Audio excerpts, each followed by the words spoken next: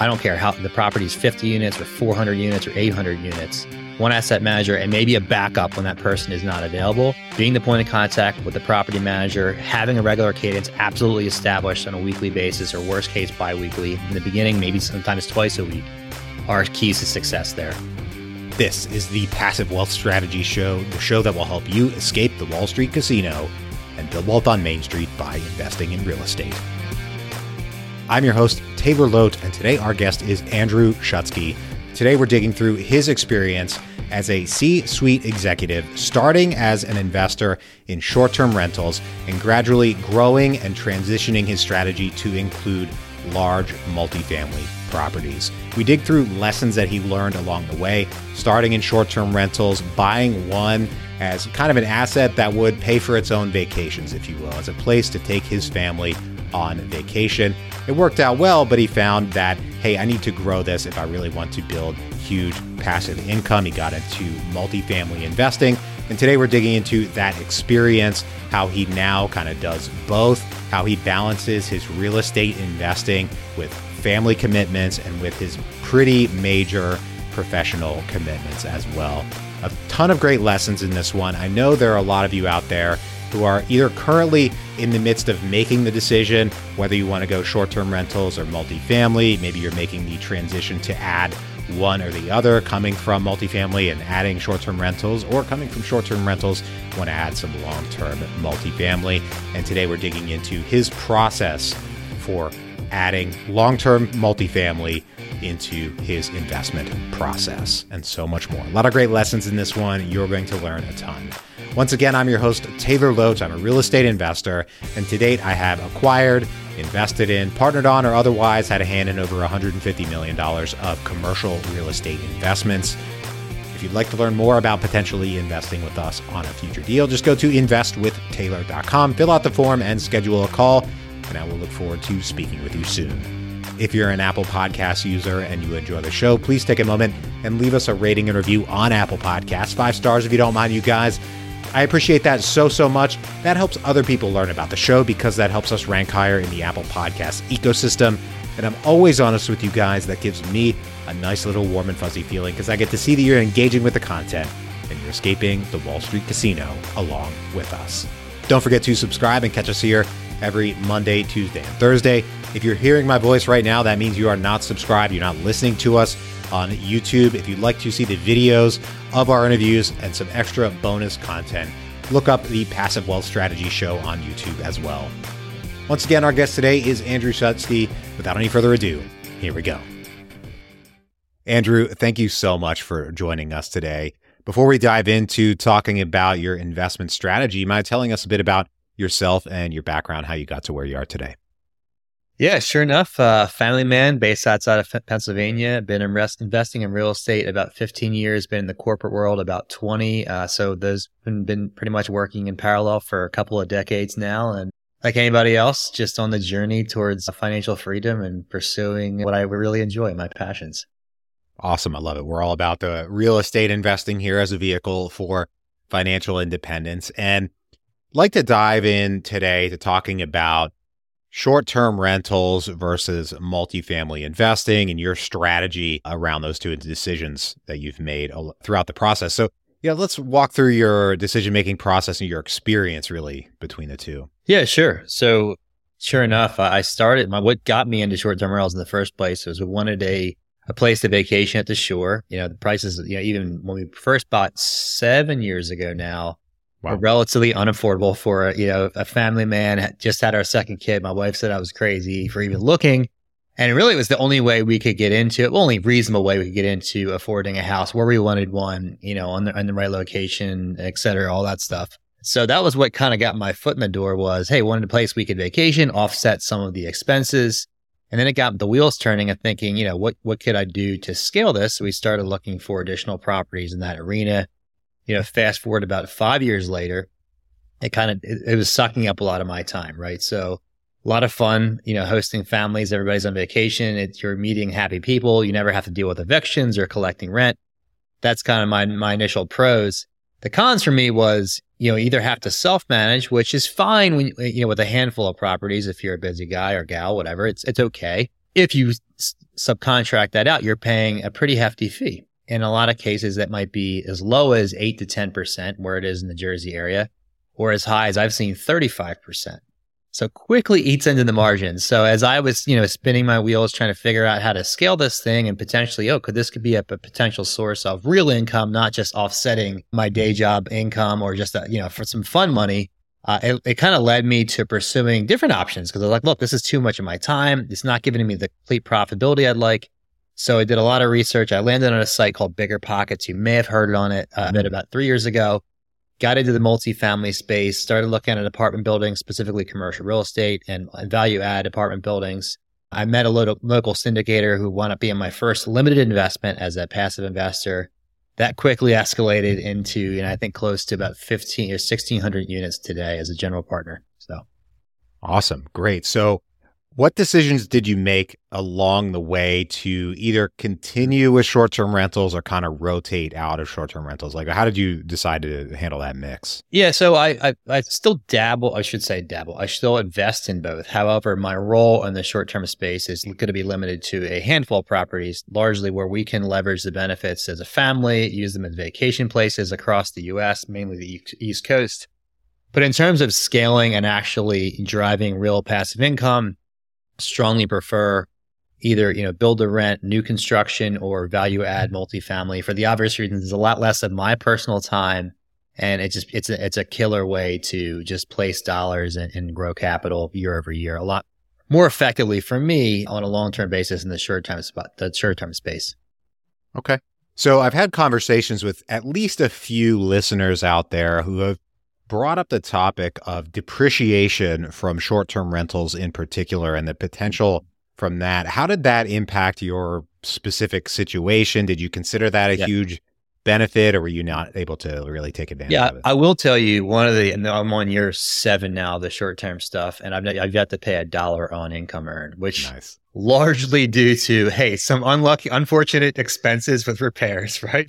But largely due to depreciation. So when it comes time to recapture that at the time of sale, I'll have a hefty bill, but ultimately I hope to keep rolling that for, at least a decade or two. So I would say the biggest benefit there has been we have not paid $1 legally, of taxable income on any of the short-term rental we've generated so far, which is pretty cool, right? So hard to say that. And I'd say on the appreciation side, the short-term rental space has been really good for us. Maybe that was luck and timing, but between appreciation and depreciation, they're the two of the biggest benefits from a cash flow standpoint and predictable cash flow. Really enjoy the multifamily space. It's a lot less things to go wrong, and you have a lot more units to spread out expenses. So it's funny. I just did a local meetup talking about the same topic, and we got into the depreciation piece a bit, and we got into what do you prefer? If I have $100,000 to invest, should I go buy a property of my own on short-term space, or should I just put it in a passive investment? And it really comes down to a couple things. One is how much time do you have to get involved and manage the property? And two, where are you in your career journey, right? Can you afford to not have any cash flow for a year or two, right? So in the short-term space, you may be doing well for 6-7 months, just like a single family long-term rental, and you have a roof leak. We've had that many times. We've had deck leaks, especially if you're in a beach area. You've had hurricane damage or whatever, that just may zap up all your profits, in a single week or month. Whereas in a multifamily space, ideally you have 100 plus units to spread out expenses. You've got substantial reserves, which you may not have in the short-term space. So a couple of things to noodle on if you're considering one or the other. Yeah, absolutely. I mean, personally, I lean strongly toward long-term rentals and multifamily, but we welcome all kinds here, and so short-term rentals are fine.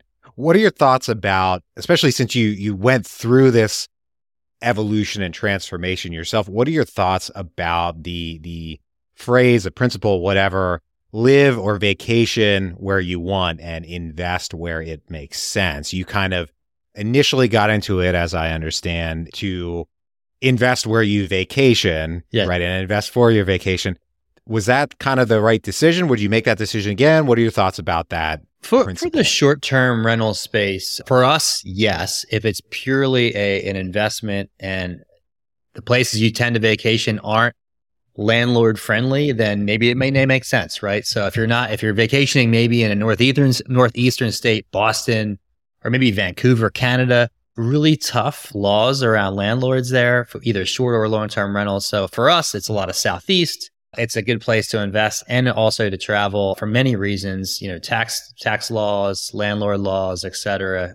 Times of COVID, they get a lot of support there. So in our case, it made sense, but it may not always, depending on like if you tend to vacation in Southern California, not my choice of place to invest, but maybe a great place to live for different reasons, schools, proximity to universities, et cetera. But in our case, it made sense, but I wouldn't say it's a one size fits all. So in your like diving into short-term rental investing initially, you know what I found talking with other people who started that way, there are some pretty big lessons learned in terms of just, mistakes that you make along the way, whether it's, buying right or financing right or having the reserves. You mentioned repairs, all those things that come up. What big lessons come to mind for you from that first one? Yeah. And this isn't something that really went wrong. It's just something I'm glad that I had put aside funding up front for. So one, around renovations budget, like any other house project, if you've done it on a personal level, you might want to add quite a bit of padding there, because when you start tearing into it, like we had to tear down our first one, not a tear down, but we were almost like a studs in renovation, and the budget largely doubled as we went through the project. So have ample renovation budget, probably double what you expect, whatever your estimates are, add substantial 25, 30% padding to that. And on an operating basis, particularly if it's in a vacation or a flood zone area, your normal 3 to 6 months may not cut it. So you may want to go a bit bolder with that. And like in our case, I'll usually peel back about 15% of gross revenue year over year.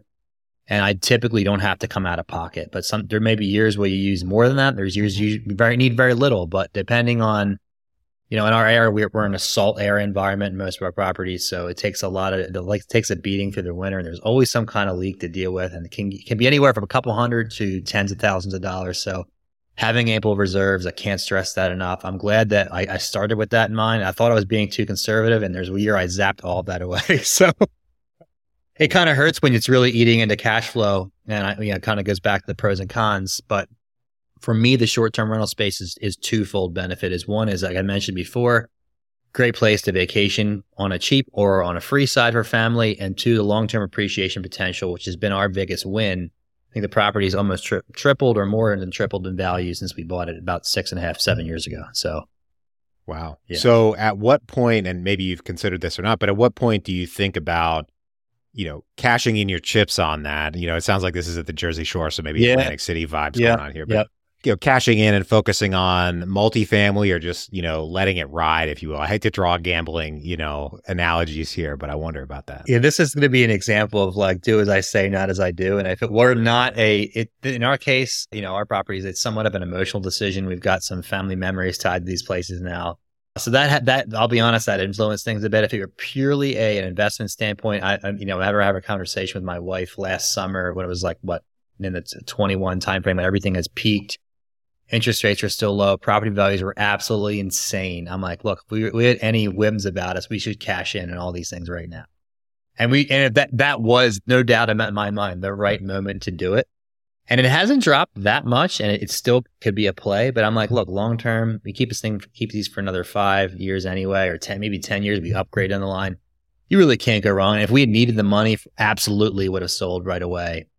And if I were serious about living completely off passive income in a much more accelerated time frame, and I had a real desire for that, I would have done this. I would have done it for sure. But for us, like I enjoy what I'm doing. I enjoy the hustle a bit, and it gives me a purpose. So hanging on to that for a little longer, I'll admit, was a partially emotional decision, but it is what it is. So that's why it's not an emotional decision that's strapping you financially at all, right? No, but it's an opportunity cost, and you got to know that going in, going out, and you got to be assessing the market. Just like with a commercial property or residential, you got to be assessing, what am I giving up by keeping this property, right? Like for us, we're creating memories. It's awesome. We use it a lot. And what I'm giving up is, if I had to take all that equity, cash out, and put it all into a commercial property on my own, or maybe with one partner, that's gonna provide a pretty big boost in passive income, or some type of additional income. So you're giving that up. You just got to know that as you're assessing. Yeah. It's okay. It's okay to have a not amazing return on equity, but you have that equity there available. Yes. So this is something we haven't really gotten into in this conversation, but being an executive level, worker still, and balancing these things, all these time commitments. You've got family. I know a lot of our listeners out there are high earning, busy professionals trying to decide how they want to play as a real estate investor and balance that with their other important commitments. How have you drawn that balance between the short-term rentals, multifamily, your family, your job, all of it? Yeah, I guess this is the number one question I get asked all the time. And to be honest, there's no magic bullet. For me, it's all about just being consistent with your commitments and yourself and being flexible, right? So what do I mean by that? So for me, I'm an early riser. I typically try to get my real estate work done either early in the morning or during the week, Monday, Tuesday, Wednesday, Thursday, particularly, or Saturday morning. Life gets in the way sometimes, right? So this gets into the flexibility piece. The second half of that is I might have to travel for 5 or 6 days for the day job and I don't get back to my real estate. So having the discipline, and I try to be adhering to this 80-90% of the time, having the discipline to make up that time that you've lost is key. And being consistent with that. Everybody falls down from time bomb, but coming back to that and saying, okay, guys, this is really important. I got to do whatever it is, get a podcast guest, work with my VA, get marketing out there. Whatever your daily running valuable activities are, you got to come back to those, right? So that happens all the time. I'd say with my life is crazier than it ever has been. I'm blessed to have the family going on and a really rewarding job and a really rewarding real estate business going on and building and thriving. But it really comes back to consistency and flexibility for me. Two key themes. Yeah. Okay. So with a lot of folks, there's two pieces to this, right? There's the willingness to take action, and then the other important piece, knowing what action to take. So you can be flexible in your willingness to take action, but you got to know which direction to head. And that's hard when you're first getting started. You mentioned a few things that you kind of have on your list to get done at any given time, but how do you draw out those priorities so that you can, knock the things out when you do have time to handle them? I'll be honest too, this is an ever evolving work in progress. When I started out, I thought I could be the hero and do everything, be everyone to everybody, find my own deals, find my own partners, raise all the money myself.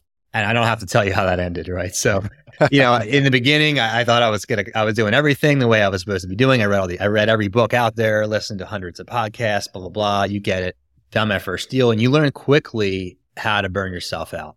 And that would be my number one takeaway and my advice to share with everybody out there is find one or maybe two things you're really good at, and don't be afraid to pull in a partnership team. And everybody might think, I don't want to dilute equity right away. I mean, that's the wrong mindset. First and foremost, straight and simple, is that you can't be a hero to everybody. You can't be everything to everybody. Find the one or two things you're really good at, or something you really enjoy doing and you're not great at it yet. Like for me, that was, building a brand, doing the marketing, raising capital, working with investor relations. It took me a while to figure out what I was good at, what I was decent at, but didn't have the time to do, and it had to fall down the list. So working through that list, it's going to be an evolution for everybody, and middle of a trial and error, to be honest, is you might think you really enjoy doing 2 or 3 things. Like I love finding deals. I really do. But can that be at the top of my list while I'm working 50 hours a week and traveling and have 2 kids at home? For me, no, not right now. Maybe I'll come back to that when I'm doing this full time someday, but that's kind of how my thought processes work. It's process of elimination, a little bit of trial and error, but you have to put in the work to kind of figure out what you like doing, what you don't. You're not going to know otherwise. So I think that's an interesting thing to line out too, because you said focusing on what you're good at, but if you don't know what you're good at yet, or maybe you're not good at anything yet, focus on doing what you like, and then maybe you can improve at that. And I think a lot of folks kind of get stuck at, I don't know what I'm good at, so what am I going to do? I mean, you got to test it out, man. So what you pick one thing my advice would be pick one thing at a time. Maybe it's raising capital, maybe it's finding deals. Read every book you can find, whatever your learning style is, like watch YouTube videos, listen to podcasts like your show, and just hit it hard. Hit it hard for 60 to 90 days. I'm not talking about it for a week or 2, but hit it hard for 3 months, and then you'll know. I mean, you got to put in the work to know. You may have an idea, but you got to put in the repetitions, like being in the gym, right? To know what you're good at, what you're not. And from there you can whittle it down. And over time you'll get clarity. Yeah, absolutely. So you mentioned, finding partners. This is part of this whole process, partnering up with other people. A lot of folks aren't necessarily willing to do that, maybe have some limiting beliefs about it. But one of those key limiting beliefs, if you will, is how do I find people I know I can trust and that we have the same priorities? How did you handle that part of, finding partners? That's tough. It is tough. And I could tell you that as you evolve and you go through more and more projects or partnerships with different deals, you most likely will become more selective like I've done, right? So in the beginning, you're hungry, you want to do a deal, and you're kind of, maybe you lower your bar a little bit in terms of like who you're compatible with. So there's a couple things that, you read all these books starting out, you're like, okay, I know what to look for in a deal, and I know how to vet the numbers.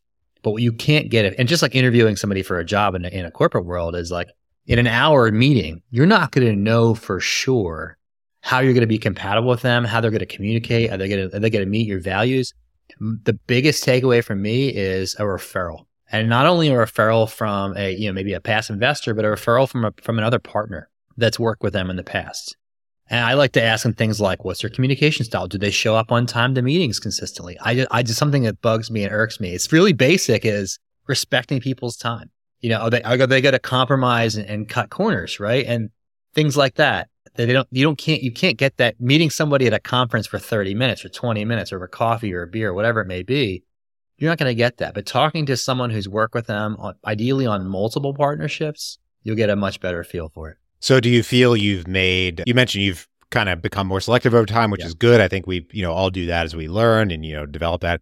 Do you feel you made any severe, I'm not trying to get you to call anybody out or anything, but any severe missteps earlier on, or was it just kind of like minor mistakes that you would try not to make again?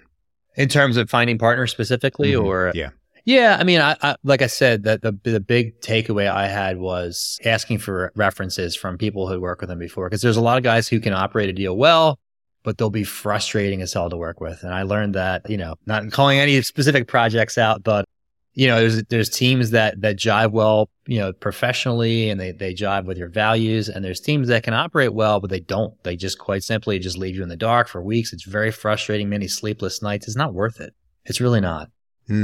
Interesting. Yeah. So in a multifamily deal, you're kind of talking about working together, collaborating, kind of executing on the deal.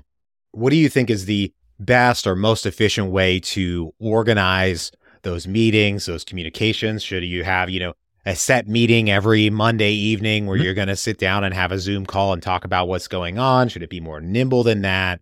How do you kind of handle putting those pieces together in a more tactical sense?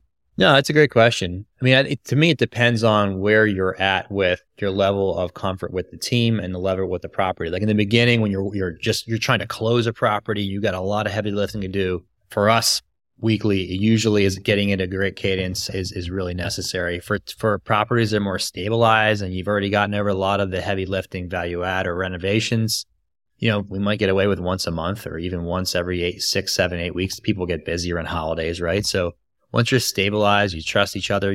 There's a lot of great email communication between the team, or using like Teams or Slack's channels for communication where you're getting back and messages back and forth. You don't really need to meet. You don't need to have a meeting. But when teams aren't embracing technology or modern ways of communicating, even if it's text, and you're waiting for answers, to me, then it's necessary, right? So you kind of got to gauge the communication style of the team, their comfort level with technology, and what's going on with the property and how mature that property is in terms of its business plan. Okay. So a key part of our team that I'd love to touch on before we go to the 3 questions I ask every guest on the show is our property manager. And a lot of times we're using maybe a third-party property manager that we don't have total control over, right? They work for us, but they don't 100% work for us, really. Yeah. And it's our job to asset manage properly and to manage the property manager, make sure that they're getting things done. I think over the last few years, there hasn't been quite enough focus in the broader multifamily conversation around asset management, but that's, a hill I'm going to die on. I don't really know, but curious how you guys handle asset management. Do you have somebody that is responsible for it? Like, what's your process? Yeah, I'll tell you what's worked best and what hasn't been as effective. What's worked best is having one specific individual on point as the asset manager. So we've done asset management by committee. So first project, again, kind of goes back, maybe a communication thing. Again, something I would do better is get absolute crystal clarity on who's doing what on a 1-by-1 basis.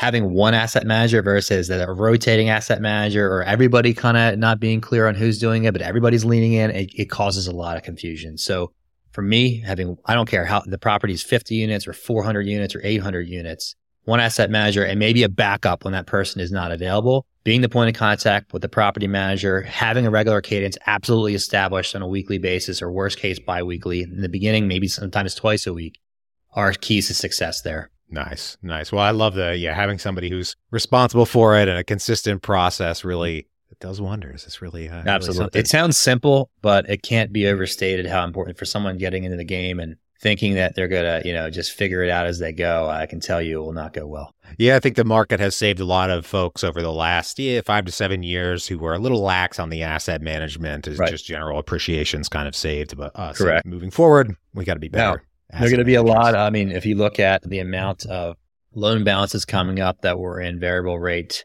bridge debt, perhaps in the next year or two, it's in the 50 plus to $100 billion range. There'll be a lot of turning over and a lot of reckoning coming in the next year or two, in my opinion. So, yeah, and I hope that's I think on this side of the Black Swan event, we kind of think like, ooh, opportunity. Absolutely. And then the Black Swan event happens and we feel like we're going to be the one on the sidelines, like totally missing it, or we're going to be, the stoic person who's snapping up all the deals. But it's actually hard to be greedy when everybody else is fearful. It's hard to not follow the group like that. It's like against human nature, right? Like everybody's pulling back. You're like, what am I missing here? I'm excited, but I'm also super cautious, and it gets people stuck, including me at times, right? So got to watch out for that. I think it's important to try to be objective about that, especially ahead of time.